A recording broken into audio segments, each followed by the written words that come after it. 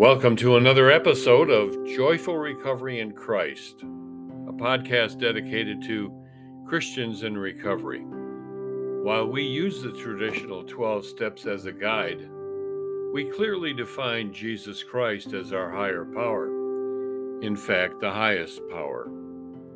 And we base our recovery on a vibrant faith in Jesus. One thing is certain. In Christ, there is joyful recovery from whatever you're facing today. I'm your host, Pastor Jim. This week, we're continuing our study of 3 chapters from the book of Romans, chapters 6, 7, and 8, and we're calling this study the Freedom Chronicles. Today, we continue our look at chapter 7, in which Paul discusses how God has provided the means for us to find freedom from the tyranny of the law. Our text for today is from verses 7 through 13 of chapter 7, and they read as follows. What shall we say then? Is the law sinful? Certainly not. Nevertheless, I would not have known what sin was had it not been for the law. Or I would not have known what coveting really was if the law had not said, "You shall not covet." But sin, seizing the opportunity afforded by the commandment, produced in me every kind of coveting. For apart from the law, sin was dead. Once I was alive apart from the law, but when the commandment came, sin sprang to life, and I died. I found that the very commandment that was intended to bring life actually brought death. For sin, seizing the opportunity afforded by the commandment, deceived me, and through the commandment put me to death. So then, the law is holy, and the commandment is holy, righteous, and good. Did that which is good then become death to me? By no means. Nevertheless, in order that sin might be recognized as sin, it used what is good to bring about my death, so that through the commandment, sin might become utterly sinful. Here endeth our text for today. At the very end of chapter 6, Paul revealed this to us, quote, "The wages of sin is death," close quote. Our text for today expands on that truth, but it does so from a different perspective. Paul begins it this way, and he writes, "What shall we say then? Is the law sinful? Certainly not. Nevertheless, I would not have known what sin was had it not been for the law. For I would not have known what coveting really was if the law had not said, 'You shall not covet,'" close quote. We're reminded that it's not God's laws that are responsible for our sinning. God gave us his laws so we would know right from wrong. The example of sinning Paul uses in this text is that of coveting. Covetousness, as it's called in the 10 Commandments. And what does it mean to covet? Well, we covet when we want anything that God forbids, or anything that God hasn't provided for us to have. We all covet. For those of us in recovery, coveting is what keeps us stuck in our hurts, hang-ups, and habits. Let's take alcohol as an example. The Big Book of AA says that alcoholism involves an abnormal allergic reaction to alcohol accompanied by the phenomenon of craving. Now, what is craving if it's not coveting on steroids? The next section of our text will help us sort this all out. Listen. Quote, "But sin, seizing the opportunity afforded by the commandment, produced in me every kind of coveting. For apart from the law, sin was dead.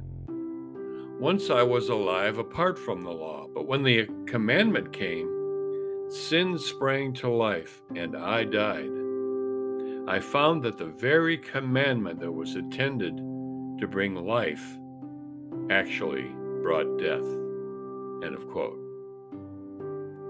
When we were drinking and partying and having nothing but fun, we couldn't have cared less about God's command that forbids drunkenness. As far as we were concerned, we weren't sinning. We were having a ball. But then the commandment came, and our fun was shown for what it really is, sin. And as we know, quote, the wages of sin is death, close quote. God's commandment to be sober in mind and body was meant for our good. God gave the commandment out of love for his children, but sin turned it into something else altogether. As our text puts it, I found that the very commandment that was intended to bring life actually brought death. Now, here again, we need to be careful about our definitions. In Scripture, death is defined as separation. And when God's life-bringing commandment was perverted by our sinful natures, we died, in the sense that our sin separated us from God. Paul continues this way, quote, so then the law is holy, and the commandment is holy, righteous, and good. Did that which is good then become death to me? By no means. Nevertheless, in order that sin might be recognized as sin, it used what is good to bring about my death, so that through the commandment, sin might become utterly sinful. End of quote. In other words, in order to reveal sin as it really is, the law produced this separation from God.